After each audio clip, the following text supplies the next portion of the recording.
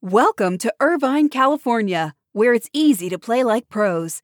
At the heart of Irvine's competitive culture is Great Park, the region's premier 194-acre multi-sport complex, equipped for youth teams to Olympians and everything in between. Plus, Great Park's expansion is underway.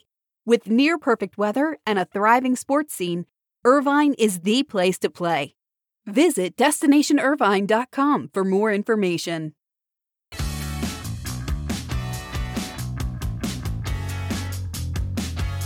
The Open Championship teed off this morning at Royal St. George. They'll have 32,000 fans per day on the Seaside English course. Meanwhile, Tokyo Olympic organizers are considering allowing less than 1,000 VIPs to attend next week's opening ceremony in person. Details still to be determined, so they're still discussing if a handful of fans can attend the opening ceremony. This is your morning buzzcast for Thursday, July 15th. I'm Abe Madcore. Hope everybody is doing well. If you were watching last night's NBA game, you probably heard the chants, Bucks in 6. That was at the end of last night's Bucks win that ties the series at 2-2. For Disney, ABC, ESPN, they can breathe a sigh of relief. They know they are guaranteed to make money on this series, as ad sales for 6 games puts any broadcaster in the black for a series. In addition, if this is able to go to 7 games, they're going to get a big boost in viewership, which is exactly what the NBA and ABC are hoping for. Game 6 back in Phoenix, Saturday night, 9 o'clock, NBA Finals through 4 games tied 2-2. Let's close the loop on MLB's All-Star Game, and the story is a pretty good one for Fox and Major League Baseball. Fox averaged just over 8 million viewers for the All-Star Game on Tuesday night from Denver. Now that is up 1% from the game 2 years ago in Cleveland, down 5% from the 2018 game in Washington, D.C. Of course, there was no game in 2020. But the big news is it marks the first time since 2017 and only the second time over the past decade that both the Home Run Derby and the All-Star Game saw an audience increase in the same year. This also comes as MLB's draft saw a record audience with its move to the Sunday night of All-Star Week. So all in all, a positive story for baseball, a good story for Fox and ESPN. And again, if you're baseball heading into the second half of the season, you have to feel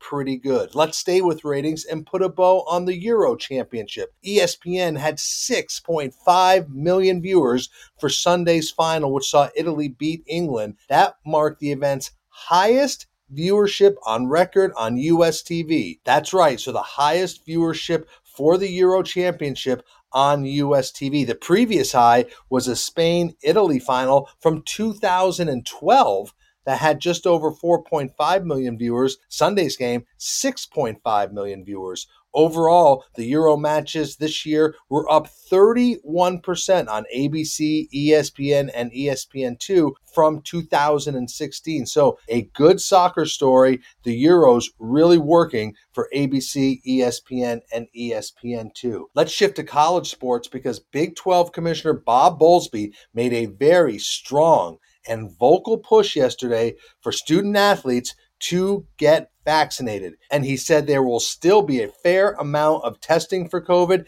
He said any student athlete not getting vaccinated is taking an unnecessary risk. He warned any athlete that they were, quote, rolling the dice on whether or not you can participate if you're unvaccinated. So Bob Bowlesby making a very strong push for athletes to be vaccinated. Let's stay in college sports because Nebraska made a big hire yesterday, hiring Trev Alberts, yes, the former All-American linebacker for the Cornhuskers, as its athletic director. So Trev Alberts will start his job on Monday, and he will certainly have to focus on football as Nebraska has posted 4 straight losing seasons. Trev Alberts is 50 years old. He previously led the athletic department at Nebraska Omaha. Remember, he played at Nebraska from 1990 to 1993. He won the Butkus Award as the nation's top linebacker. He played for the Indianapolis Colts. He began his career as a broadcaster and spent 3 years at ESPN. Nebraska Omaha hired him as AD in 2000 2009, and now in 2021, he goes back to his alma mater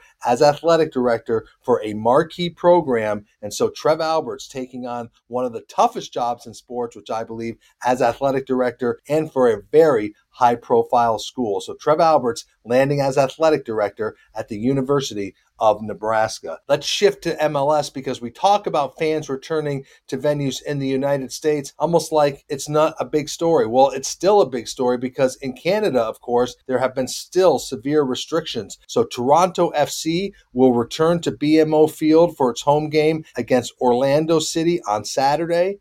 It'll be the first match at BMO Field in front of fans since March of 2020. Yes, they'll allow 7,000 fans for Saturday's match. That'll be frontline healthcare workers and first responders. For the next home game on Wednesday, July 21st, capacity will be increased to 15,000 fans. So Toronto FC, very happy and very grateful to be finally playing in front of fans. And finally, we'll end with this. WNBA Chicago Sky forward Candace Parker will be the first female basketball player on the cover of the NBA 2K video game franchise, as she will be on the cover of the WNBA's 25th anniversary special edition of NBA 2K22 when it is released on September 10th. So congratulations to Candace Parker for being the first female basketball player on the cover of the NBA 2K video game franchise. And finally, if you didn't check it out, we dropped our latest episode of SBJ Spotlight yesterday,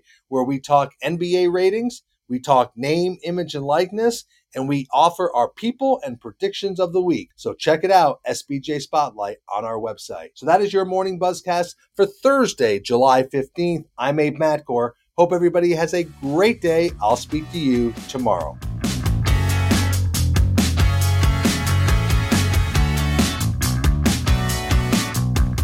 Welcome to Irvine, California, where it's easy to play like pros. At the heart of Irvine's competitive culture is Great Park, the region's premier 194-acre multi-sport complex, equipped for youth teams to Olympians and everything in between. Plus, Great Park's expansion is underway. With near-perfect weather and a thriving sports scene, Irvine is the place to play. Visit DestinationIrvine.com for more information.